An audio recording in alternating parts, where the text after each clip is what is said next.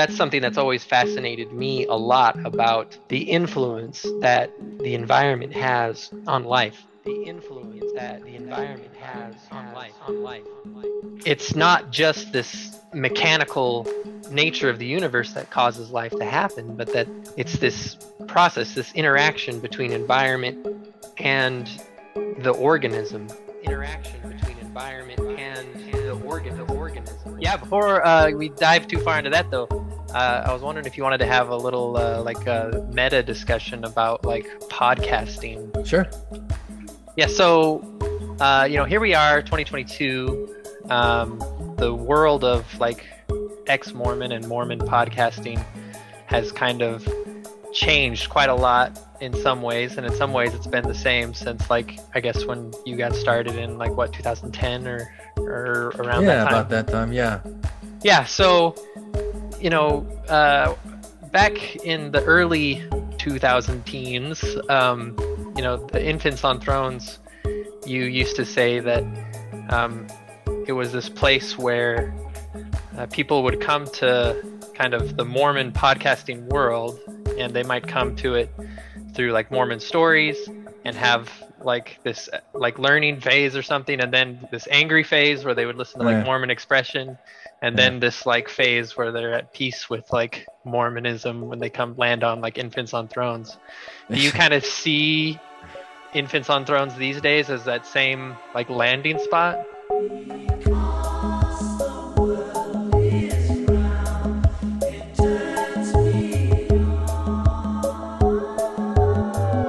This is Infants on Thrones. Baby steps. You want someone to preach to? The philosophies of men. I like magical toys. You want religion, do you? Mingled with humor. I don't believe in them. There will be many willing to preach to you the philosophies of men mingled with humor. We are evolving. Baby steps. You can buy anything in this world of money.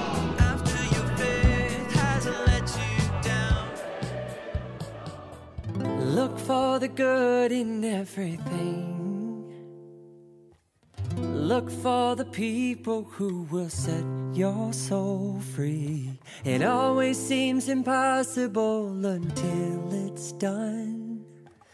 Look for the good in everyone. All right, welcome back to Infants on Thrones. I'm Glenn Ostland, and this is episode 811. Continued Search for Meaning.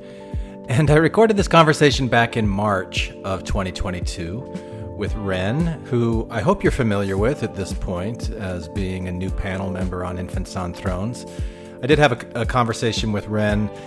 What did I call it? Transgender testimony time, something like that. Ren is fantastic. I learned so much from her, and we had this great conversation back in March that I just haven't published until now. So I'm publishing it now. And that's really all I need to say. Here we go. Hang on to them hats and glasses, cause this here's the wildest ride in the wilderness. I'm excited for this. I'm excited for this as well. Because this is one where I'm like so unprepared for what you want to talk about. I did look up this woman, but I don't read books anymore. I only listen to them. And that book that you read wasn't on Audible, but there's another one of hers called Staying with the Trouble by Donna J. Haraway. Have you read that one? I haven't gotten to that one yet. No. Okay. Is it good? Because I haven't started listening to it yet. I think so. I watched a lecture she did based on that, which was good. Yeah. But yeah. Cool. Yeah, before we dive too far into that though, I was wondering if you wanted to have a little meta discussion about like podcasting. Sure. Yeah, so here we are, 2022. The world of like ex-Mormon and Mormon podcasting has kind of changed quite a lot in some ways, and in some ways it's been the same since like I guess when you got started in like what 2010 or around that time. About that time. Yeah. So, back in the early 2000 teens, the Infants on Thrones, you used to say that it was this place where people would come to kind of the Mormon podcasting world, and they might come to it through like Mormon stories and have like this like learning phase or something, and then this angry phase where they would listen to like Mormon expression, and then this like phase where they're at peace with like Mormonism when they come land on like Infants on Thrones. Do you kind of see Infants on Thrones these days as that same like landing spot? No, and by the way, it wasn't me who said that. I think that was Matt or Scott. But and I even at the time when I think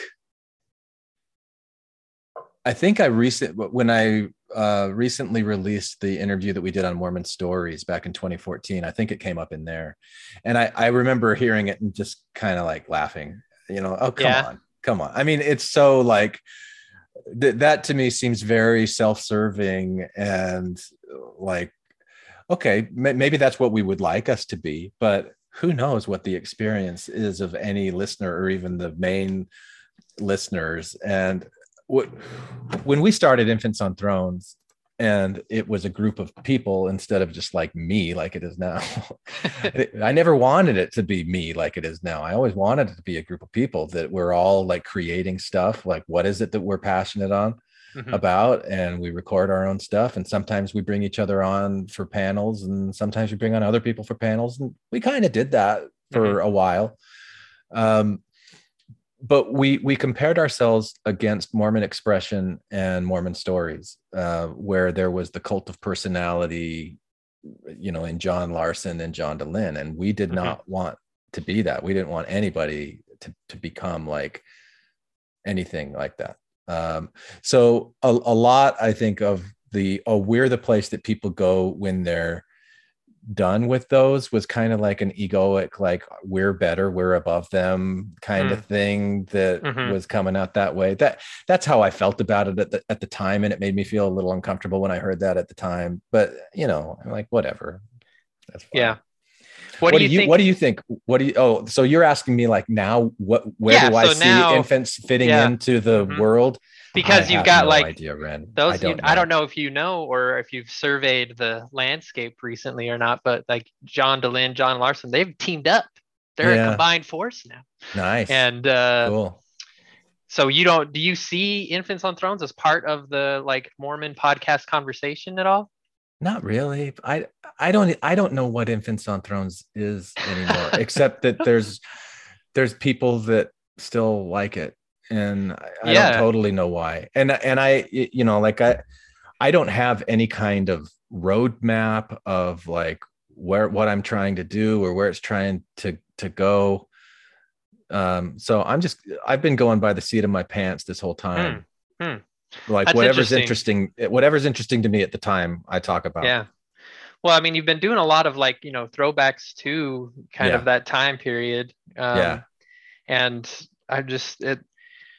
I really liked that format of, a group of people kind of doing what they love and then just kind of like, asking other people. And I can't remember who it was. One of my favorite episodes actually was, I think it was Scott was his name, or somebody who did an interview with the Bigfoot guy from Idaho State. Yeah, that was Scott. Yeah.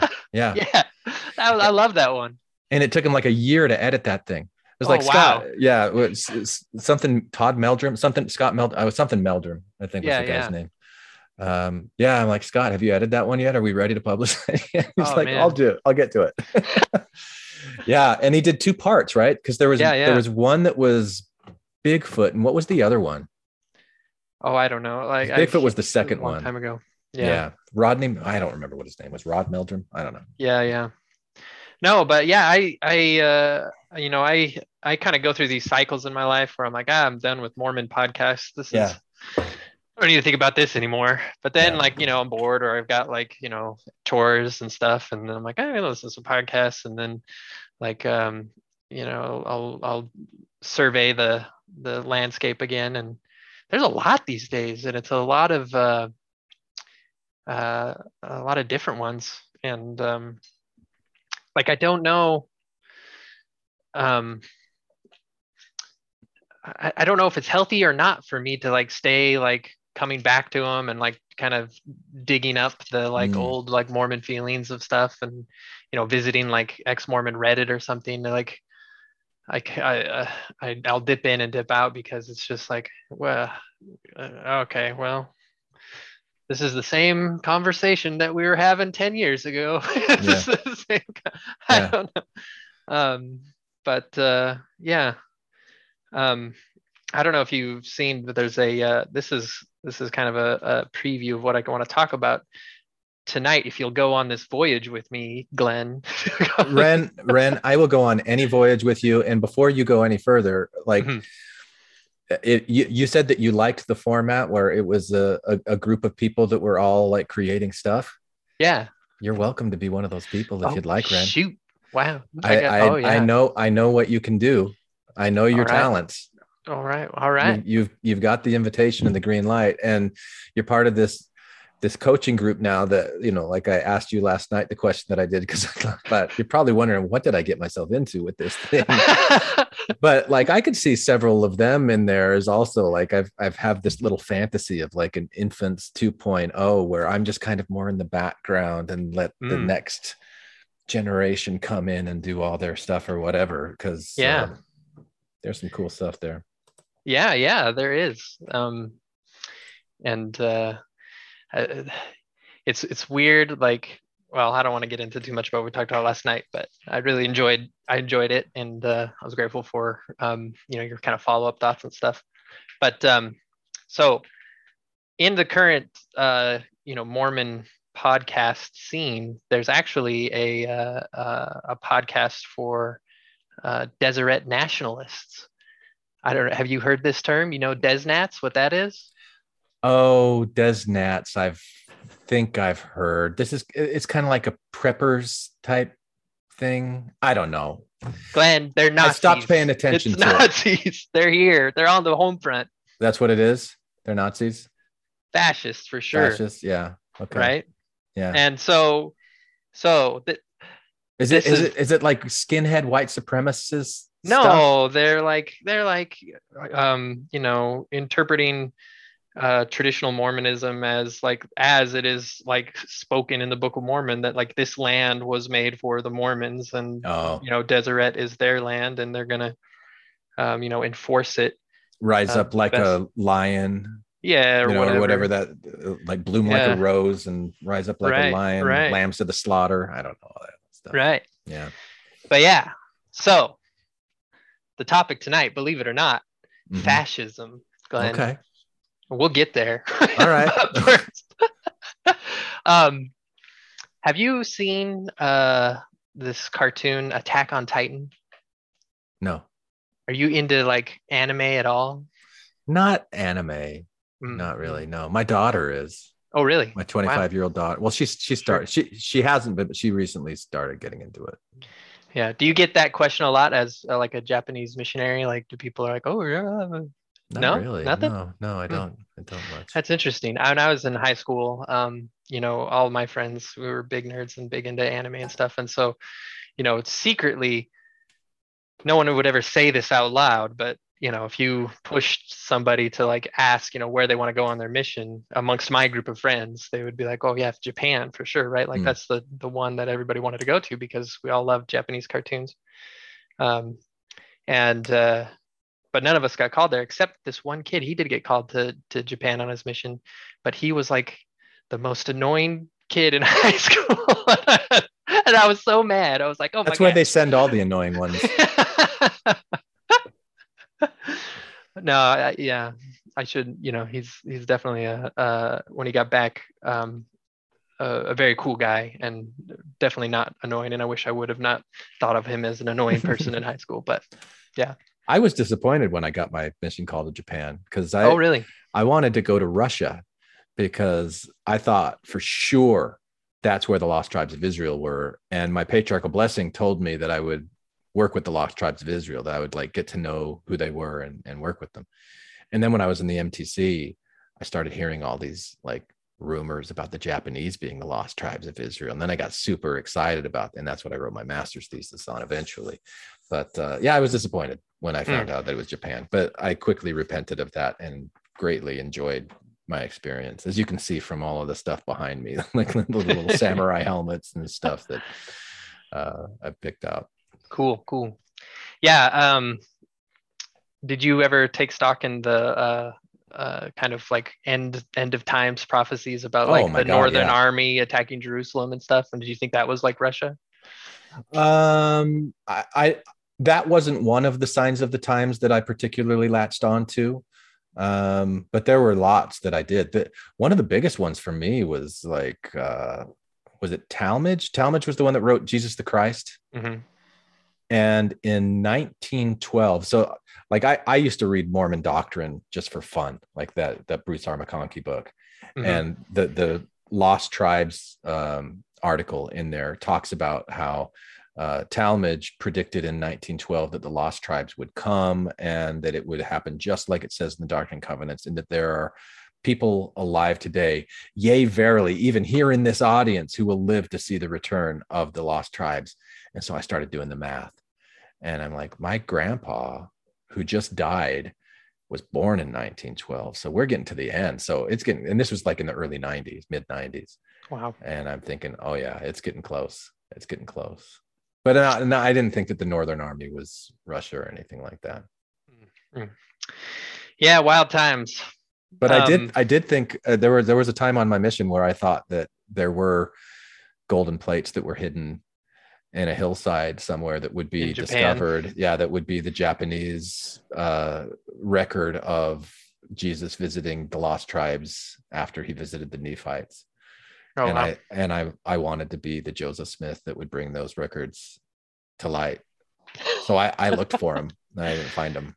Oh, shoot. I might not have had enough faith. Yeah. They might have been on gold. Yeah. Or maybe they just haven't been written yet, and I need to do that. Oh. If I'm going to be the Joseph Smith of them, I just need to write it, because I think that was his secret.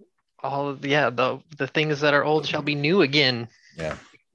Yeah. All right. So this Japanese cartoon, Attack on Titan, very popular cartoon these days if you're in the scene.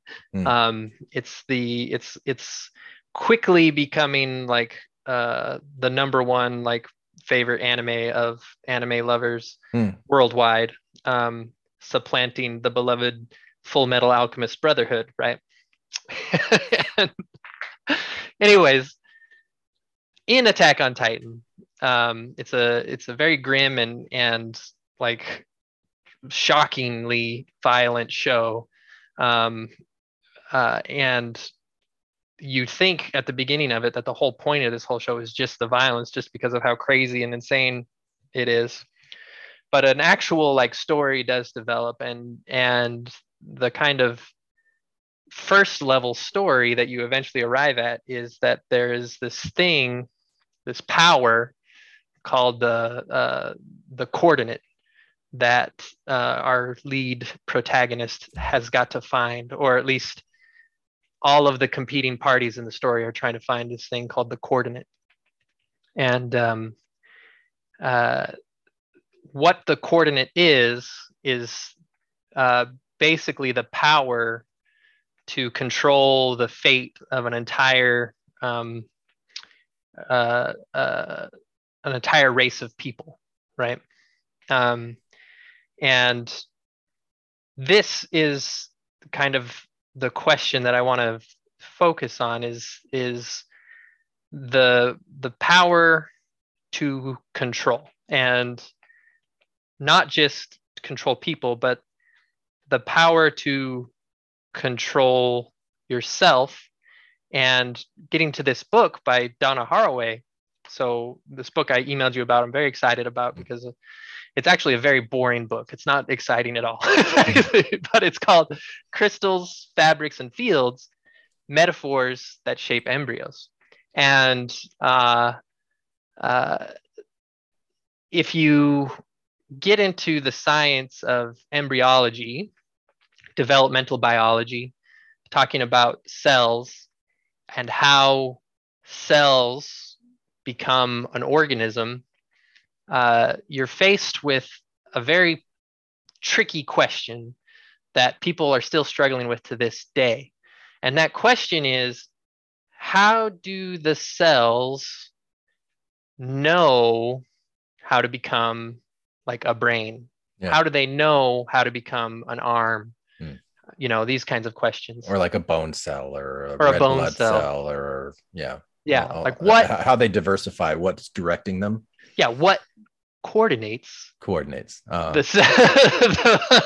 Yeah. what is What's the coordinate? Yeah. what's the coordinate that's making these cells develop and progress and become us and all life on Earth, right? And in this book, Crystals, Fabrics, and Fields, Donna Haraway takes us all the way back to Rene Descartes, which I'm sure you've probably heard a lot about. I've heard about Descartes, therefore I am. Yeah. Rene Descartes was a very famous philosopher and kind of, scientist, responsible for basically the foundation of all modern scientific thought, because it was Descartes who first established three-dimensional coordinates, right? When you talk about the Cartesian coordinate system, we're talking about, an idea from Rene Descartes. Famously, he was trying to describe the movement of a bug in his room, and came up with this coordinate system. For the first time ever, probably not the first time ever, but he mapped out space, right? And a big part of Descartes' philosophy and the ideas that he put forward is this idea of a dualistic nature of reality, that there is mind and matter, right? And that mind is incorporeal and has no coordinate, right? There is no spatial system for the mind, whereas for matter, everything exists in this space that is physical and material. And this division of mind and matter was super successful. It allowed science to be birthed, basically, or modern science, where you were able to then, with this spatial mapping of this material world, you're then able to come up with physics and come up with a mechanistic interpretation of how the world works, right? You can come up with all of these laws and mathematical models that describe the motion of corpuscular matter in this spatial space, right? And so people like Isaac Newton and Maxwell and the Lagrange, all these famous scientists during the scientific revolution, were very, very successful at describing our world, or at least describing this material world that exists in Cartesian space, right? And such to the point at the exclusion of just about everything else, right? A lot of people started believing that this mechanistic interpretation of reality was like the only reality, right? Because of how successful science was in predicting what our world is like. As long as you focus on the material and you ignore whatever he said was the immaterial, is that right? The mind, the immaterial, as long as you can keep that separate and just then you're fine. But scientists eventually came back to these questions, in like life, because life does not follow these physical laws as at all, basically, right? You cannot predict with any kind of certainty like you can in physics or chemistry the behavior of human beings or the behavior of animals, even the behavior of plants to some extent, right? Life seems to have its own agenda independent of physical laws. Can I pause and ask you a question? I don't want, if this is going to derail you from where you want to go, just tell me and keep going. It's fine. But you're saying life. Yeah. And under that Cartesian model, where does life, where would you categorize it? Would life be the material side, or would life be the mind side? Or is it emerging from both? Yeah, that's the crux of the question, right? Like that scientists are faced with is like, what about life? Like, is this, because it is apparent in like everything you look at, you know, in your day-to-day experience, that that life, like I said, seems to have its own agenda, that it seems to have its own purposes, that, you know, a plant, you plant a corn seed and it becomes, you know, corn, kind of against the gradient of natural, like entropy laws or thermodynamic laws, right? It uses the free energy to create its own thing, as opposed, and to organize itself, right? To coordinate its construction. And so people think the very same way you're thinking, Glenn, like, well, is this then immaterial? Is it part of the physical world, or is there something more to life? And when you ask that question, is there something like more to life? That's when there's this current of thought called vitalism. This idea that life has an incorporeal nature to it that you can't describe using this Cartesian mapping or the physical laws that we have, that there's a vital essence, right? I'm sure you've heard before that all life has, that this vital essence is responsible for why life appears to defy these physical laws. And in fact, a lot of philosophers kind of put forward the idea that vitalism is the true like nature of reality, that everything that exists in this physical material world is really just an outward expression of like this internal, you know, mind that's driven by vitalist forces, right? By the soul, if you want to say something like that, right? Some philosophers put forward. And so you end up with these two kind of opposing worldviews that, you know, life is just there's just a mechanical nature to the universe, and everything in the universe is part of that machine that follows very specific laws.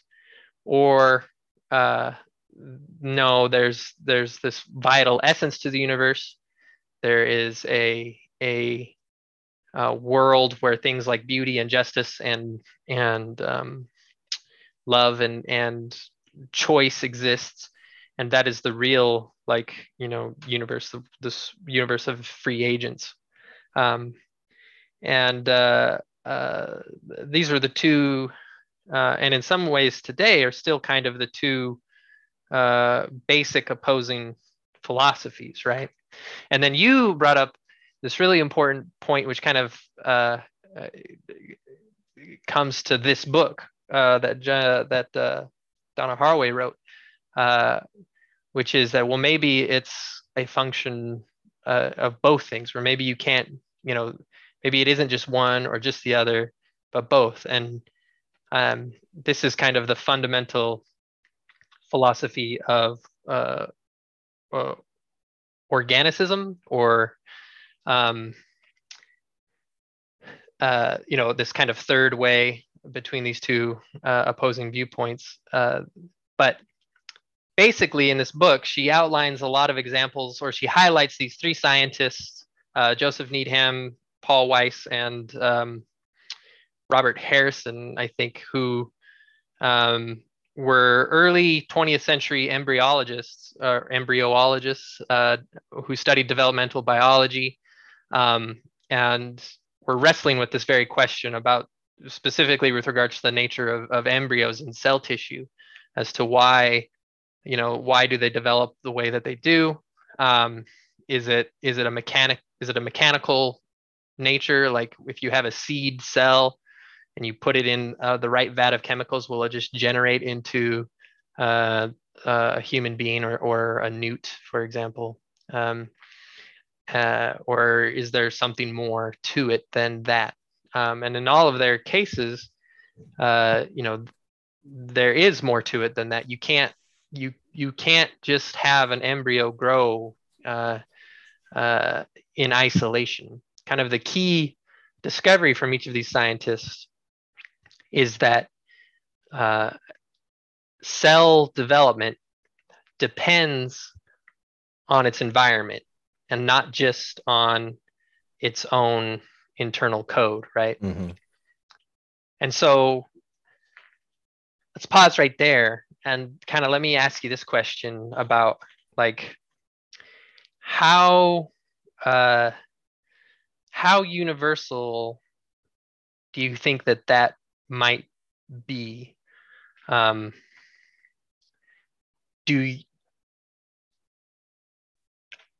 you, Glenn Oslin, where does your identity come from? Where does my identity come from? Yeah. That's a really good question. So I think identity is the way that I see myself, right? Is that what you think? And so it comes from my mind. It comes from the experiences that I've had in life that are recorded somewhere up in here and exist somehow up in here in the form of like memory, both conscious and unconscious. That's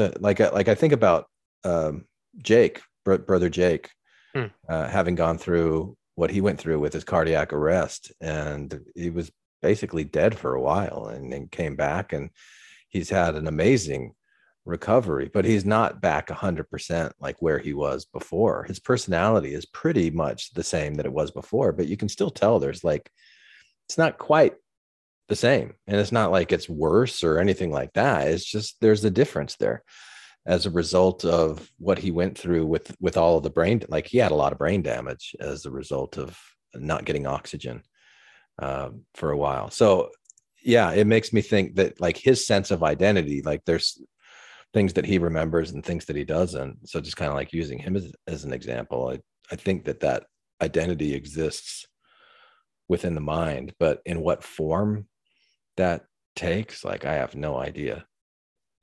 Do you think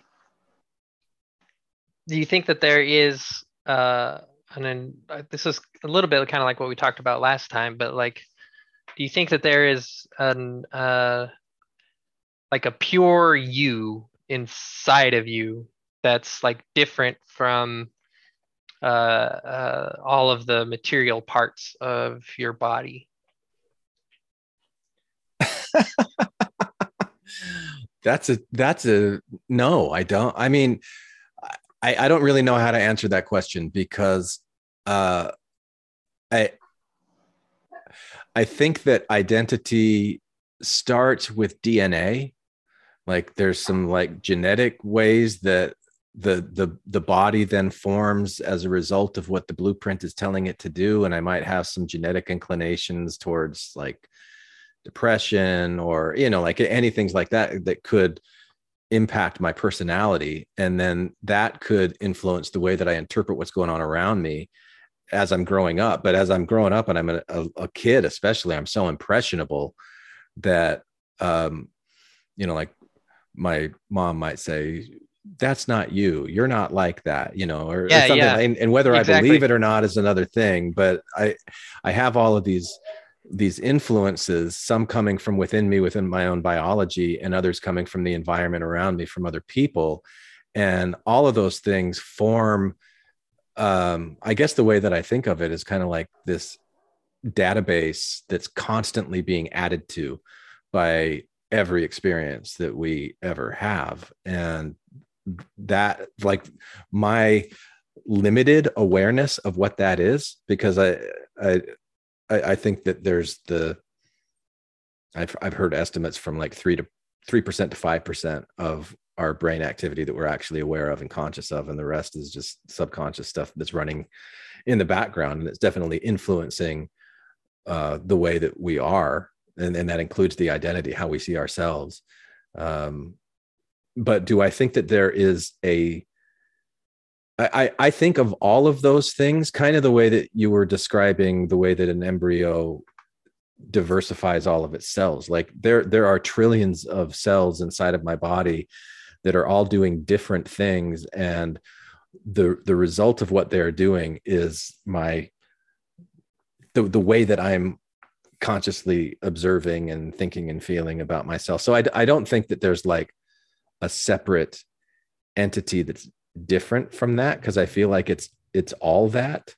It's all of those things, but then I start, and I've listened to a lot of Alan Watts, so I start going into the interconnectedness of all things, and where would I draw the line on what's me and what's not me if I'm being influenced by things that are outside of me as well, and I consider that to be me. So I don't know if I'm taking the question where you wanted me to or not. No, it's exactly, yeah.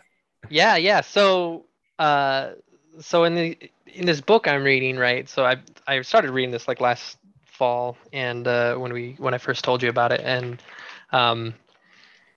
she keeps referencing this influence that's on all three of these scientists, and it's this guy by the name of Alfred Whitehead. Have you ever heard of this guy? Was he into the occult? No. That's too bad. That'd be way more fun. That would be cool. Yeah, that'd be a lot more fun. Alfred Whitehead. No, yeah. I mean, have you heard of a guy by the name of Bertrand Russell? Yeah. Yeah. So he was a futurist, right? Bertrand Russell. He was a really famous logician. Okay. So him and Alfred Whitehead, they wrote a book called Principia Mathematica, which is a completely insane name to give your mathematics book. You're basically, being Babe Ruth and pointing to the stands when you name your book that.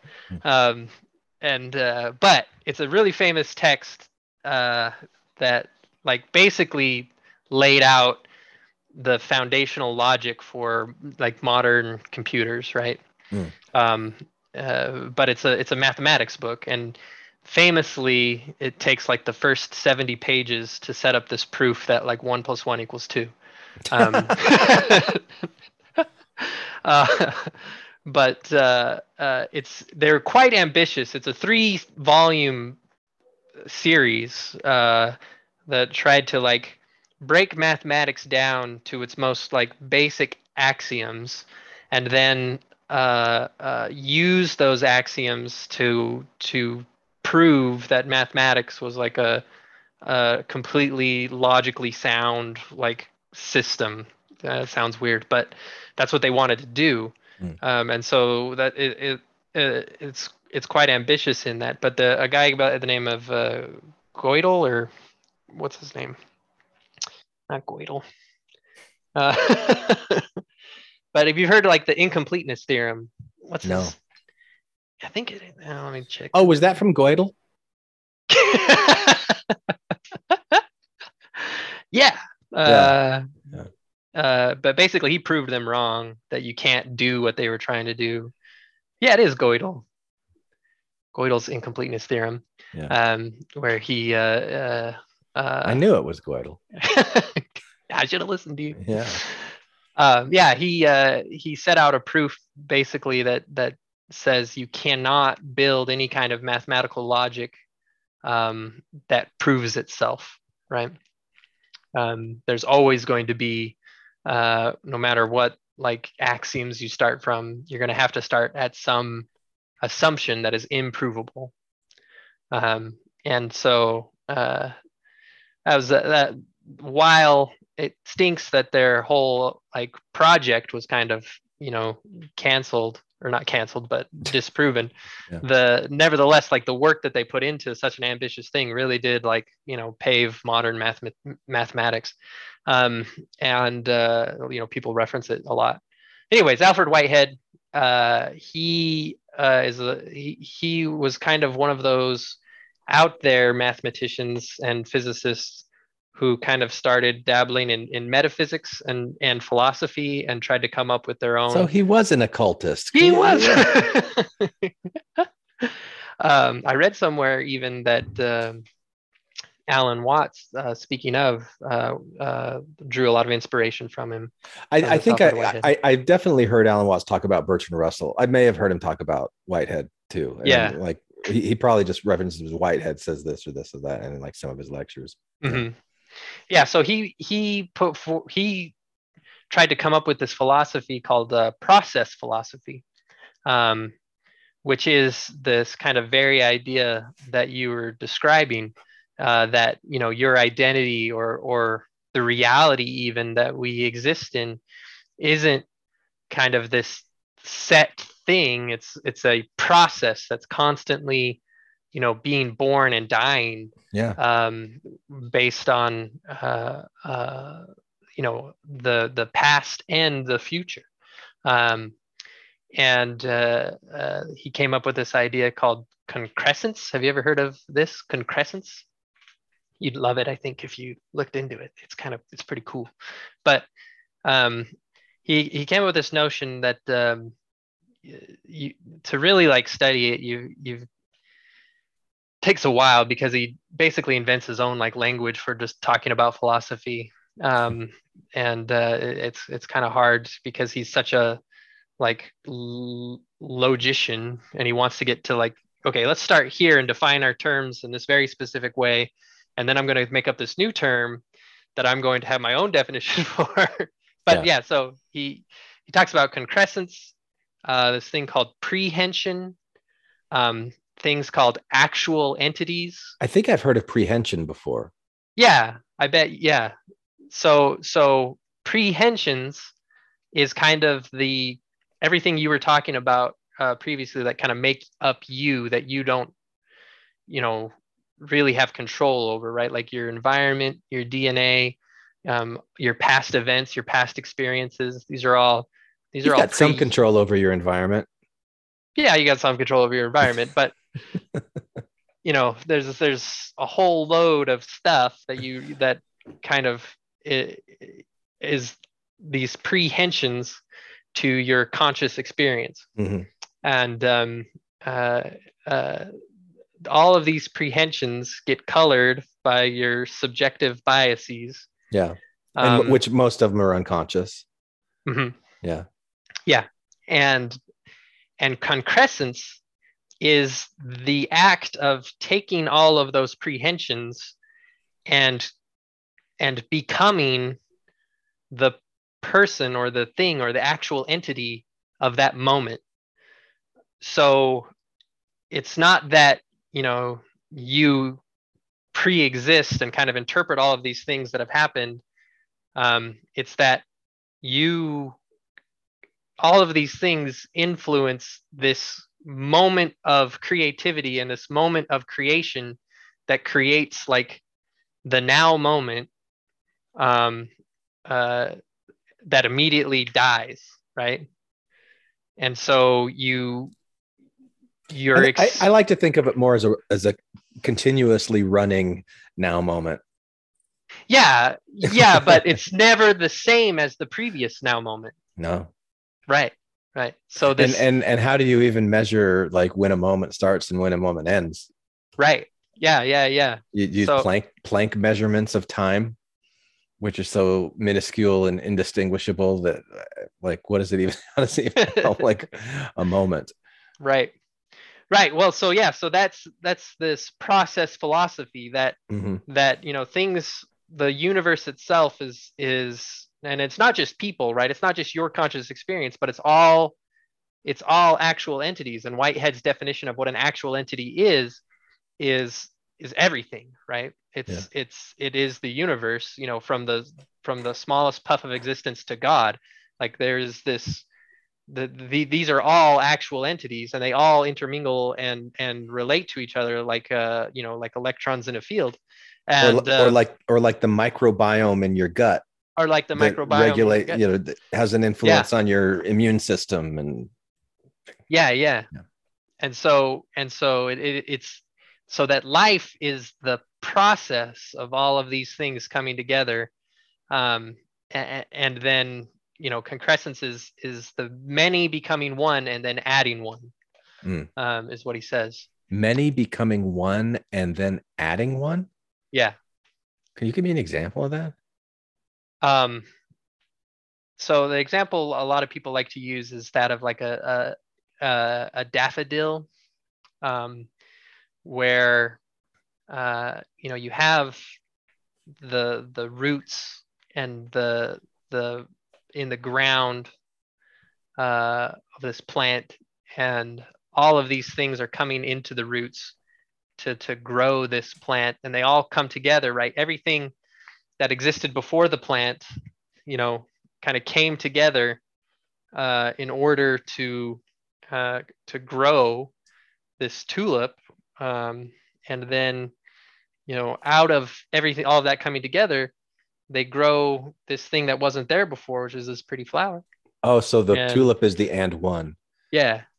Okay. Yeah. Which then goes on to influence the world around it, right? And but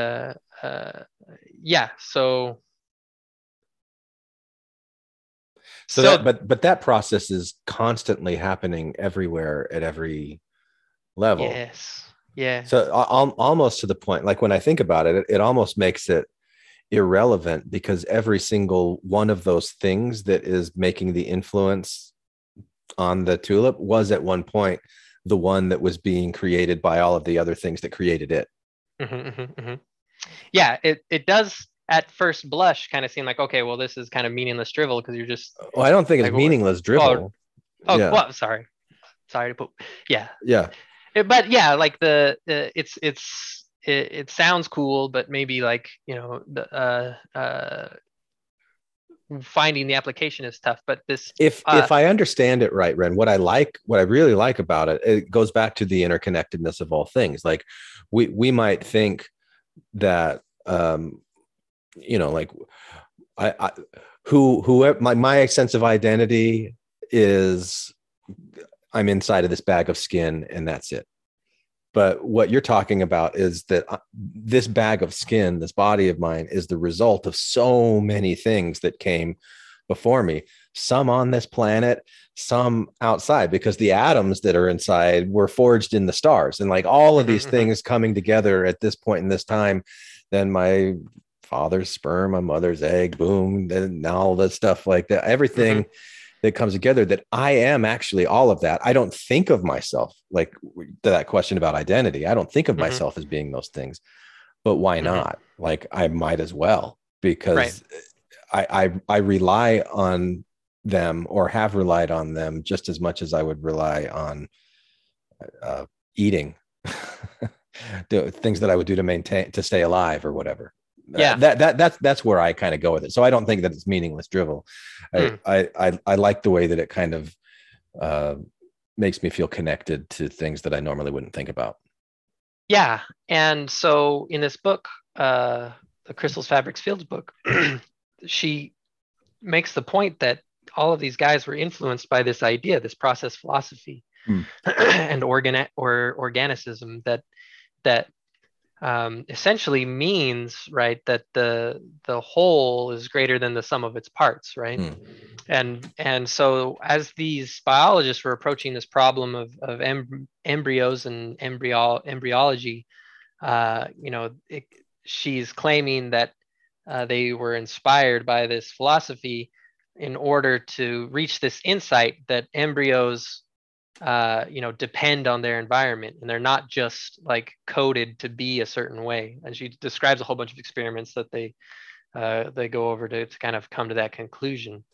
And so, that's something that's always fascinated me a lot about stuff that I've studied is the influence that the environment has on life, Yeah. and how, it's not just this mechanical nature of the universe that causes life to happen, but that it's this process, this interaction between environment and the organism, and that you become what the environment, what you're able to become in that environment, right?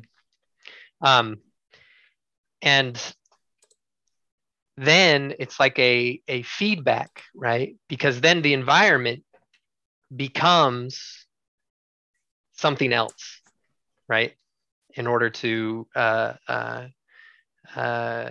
propagate this process and continue this dynamic play between actual entities in the environment.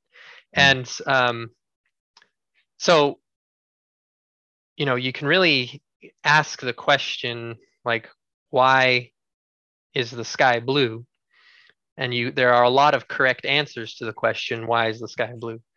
One of the correct answers to why the sky is blue is because of the Rayleigh scattering of, the light waves on the atmosphere, which is that's a correct answer. Another correct answer. So, like, why is the sky blue? The sky is blue so that you can contemplate why the sky is blue, right? I don't like that answer as much. Why not? Because it suggests to me that there was an intent behind creating it that way so that humans could experience it in a certain way. That's kind of like an implication. What about the numbers of rods and cones that are in the human eye? That's a correct answer as well, right? That, like, is the sky blue for like butterflies or shrimp?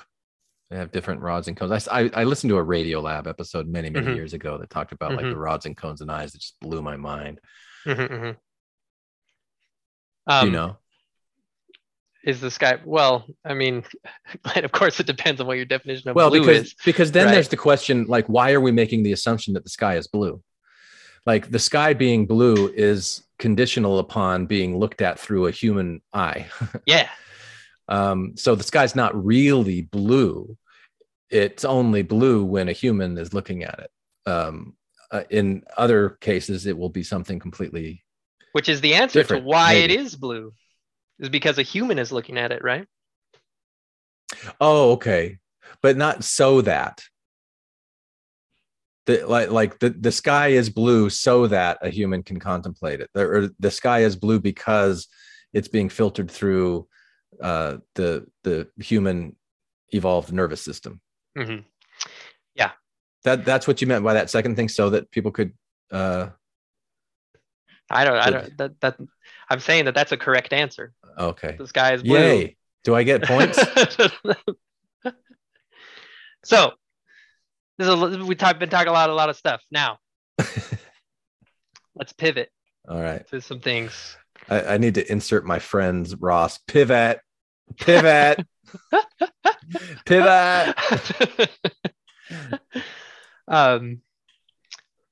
So human identities, are you with me that they're not formed inertly, that they depend on their environment? Absolutely. And I would say environment, I think when you say the word environment, people typically think outer environment, and ignore inner environment. And so I'd want to include the inner as well as the outer environment, because I think there's as much empty space inside of our bodies as there is outside of our bodies. So, in your opinion, Glenn, what are the environmental conditions that create fascism? Boy. Help me understand fascism. Fascism is a condition. Fascism is a human being who thinks in what way? Like what is a fascist? Ultra nationalist that, our tribe is the number one tribe.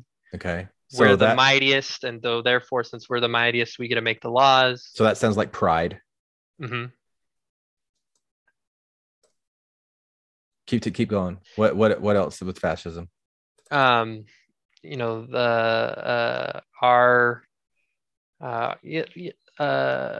need a powerful, leader in order to enforce all of our laws, and we're going to have a strong enforcement of our way over anybody else's way.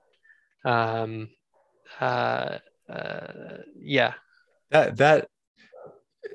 It sounds like there's some fear in there, like the fear of pollution, like our way is the right way, and so we've got to get rid of anything that isn't the right way, isn't our way, because it could pollute us. And there's something there.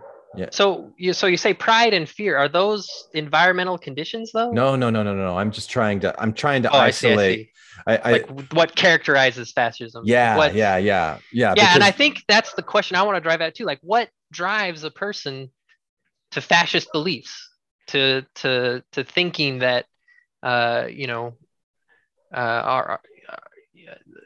you're looking, you're the first stuff that comes immediately to you is like these internal, like, feelings, like.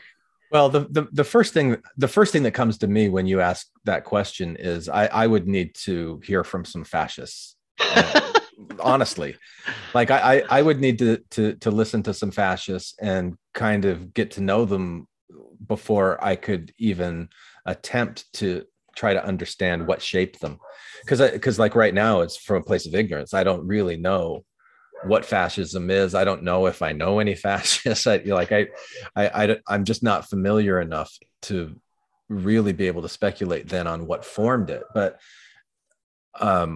I think it comes down to the nature versus nurture kinds of questions that I've heard about and read about in other places. And you're kind of asking, how does a person's personality arise in the first place?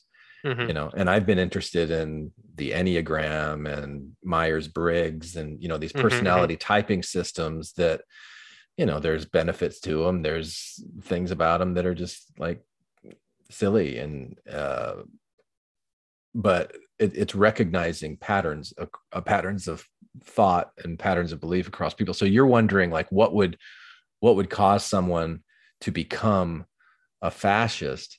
Do you remember the movie Swing Kids? No. Did you ever see that? Never saw it. Christian Bale, the guy from Dead Poets Society who committed suicide, that was also in House, whenever that guy was. Mm-hmm. And it's set in Nazi Germany, or the rise of Nazi Germany, and there are these kids that really love swing music, and they get caught by the Nazi youth, and they get caught by the Nazis and sent to like a Nazi youth center. And one of them, Christian Bale, totally gets indoctrinated, totally becomes a fascist, and then his friend, this other guy, doesn't, and then they end up, it's this really sad, tragic story. And it's funny because when I saw that movie, I think I watched it after my mission, and there's a scene when they're in the Nazi youth camp and they're being indoctrinated against Jews and how they're the vermin of the earth, and you are the light that's supposed to rid the world of all of the issues. It reminded me of being in the MTC. Like, I was almost expecting them to start singing Call to Serve, because it's like this galvanizing message of, you've got the truth and everybody else is this sinful, fallen place. It was eerily similar. And so there again, I think you've got elements of fear. I think you've got elements of pride. I think there's a whole shit ton of ignorance in there, because it's just an inability or an unwillingness to look at things from another perspective and accept things from another perspective. So there's a rigidity to it. But like to do like a blanket statement of like why somebody would become a fascist. I think that those elements would have to be involved in it somehow, but that doesn't mean that everybody who has fears and pride is going to move towards fascism. Yeah. That's really interesting that you went to this example of being in the MTC, because this is really what like scares me. Is like I'm really worried that like that Mormonism, the patterns of thought that you develop in Mormonism can lead to fascism, and that Sure. like really worries me. I do really think that this is kind of like a big question of our time, is to like what causes fascism, and it's something that I think is definitely like on the rise, right? Nationalism and uh, uh, these, as we face disasters, where do we turn in our thinking? And it's something that's kind of on my mind a lot. And anyways, I don't have any answers to any of these questions, right? Yeah. I just wanted to kind of like pick your brain about it a little bit and see, I don't know, maybe how you felt about it. I don't know. Maybe I'm overreacting to stuff. I don't know. I wouldn't rush to say I wouldn't think that you're overreacting to anything. I think your reaction is perfect. I mean, your reaction is what it is. It couldn't be anything else, right? Yeah. So so you have this fear and concern because you see, like, what was the group that you talked about before? The Deseret Nationalists. Tell me about your fear of fascism. Like, when did you start feeling that, and what brought it into your awareness? Well, yeah, the kind of world we grow up in, where you have these history lessons about how the Nazis were bad and the Nazis did all these horrible things. And, growing up in the church, I feel like I got this messaging from the church that Mormons at some point during the end times would be basically treated like the Jewish people during World War II. Persecuted and maybe even like murdered and round up, and like that story of like the Northern Army coming in to fight the people in Jerusalem and wipe them out, right? Genocide. I remember the two prophets very well. Yeah, the right. Two prophets in Armageddon that are killed and they lay dead in the street for like 2.5 days, and then they resurrect. Yeah, and coming to terms with being transgender, like being a part of a class of people who are in the news, in the headlines, as people who there are voices out there that want to abolish people like me, and you're not talking to one of them, right? I know that. Yeah. But it's scary, it and this idea that there's one true way and there's one right way and there's one God chosen people who are going to take over the earth, or it is their right to inherit the earth, and it is this earth belongs to them because God gave it to them. That's kind of, I don't know, spooky. Yeah. And so you distanced yourself from that, though, right? Like, do you feel any of those kind of fascist tendencies in yourself? No. Any times where like you're intolerant or kind of like an us versus them mentality? I mean, I guess towards fascists, right? And there's actually a lot of like writing on the tolerance of intolerance and whether or not that should be it's a whole nother like discussion. But isn't that connected then to fascism? Like, because one of the characteristics we didn't call it out, but you mentioned it, is this intolerance of difference. Yeah. Intolerance of what's the word? Yeah, I'll just stick with difference. Variety. I'm kicking myself that I don't know. It's the word that everybody talks about, diversity. Yeah. Intolerance towards diversity. But I like the way that I look at the direction that the world is going. Like you said that you felt that fascism is on the rise. I feel like it's on the decline. And maybe there's like, in the media, we're hearing more and more about it because people are becoming less and less tolerant of it and saying, no, we're not gonna put up with this. I don't see it continuing in the future. But I mean, you heard what I said on that thing this morning. I don't know. I think we got about 60 years left on this planet, and things are going to start getting way worse. And well, that's and at some point, I think just as a survival, people are going to have to drop intolerance and be more accepting of each other. And like, if there's fascist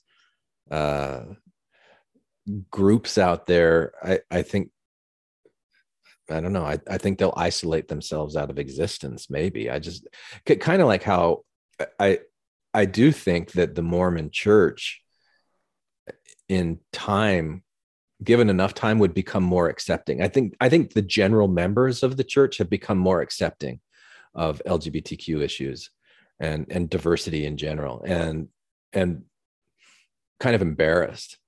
I think that's on the rise. I think that's why so many people have been leaving. I think that's on the rise as well. But there's people that are staying in and want to see the Mormon church change. I think that there's younger generations of people that are going to see the very practical need to be accepting.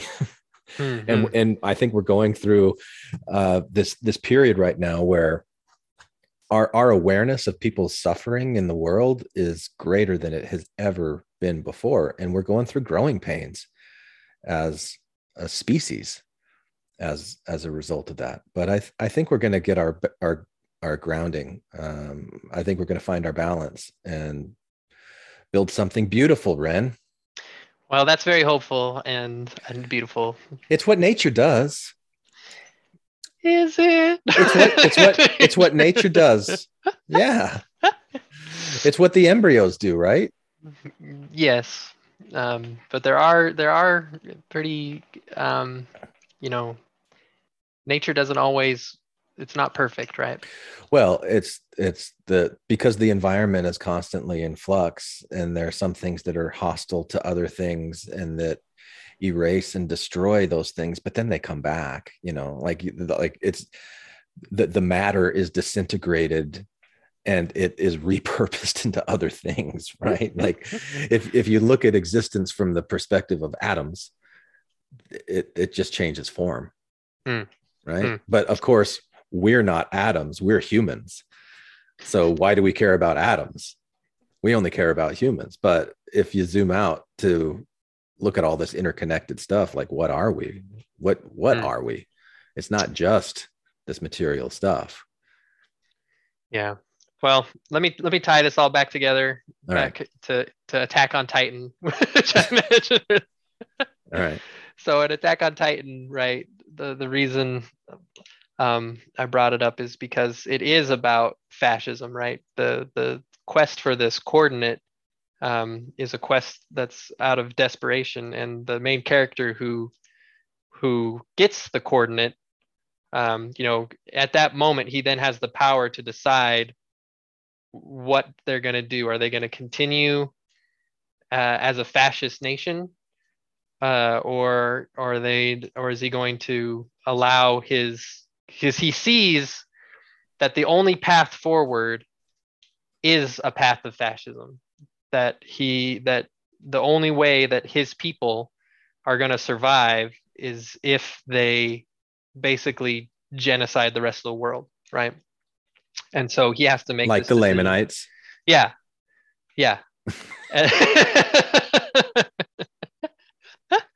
And so he decides that's what he's going to do. And that's the there's a lot of the anime fan base is up in controversy over whether or not this was a moral good show because of the decision he makes, whether or not like it was actually like an anti-fascist story all along because it shows how like bad of a decision that was.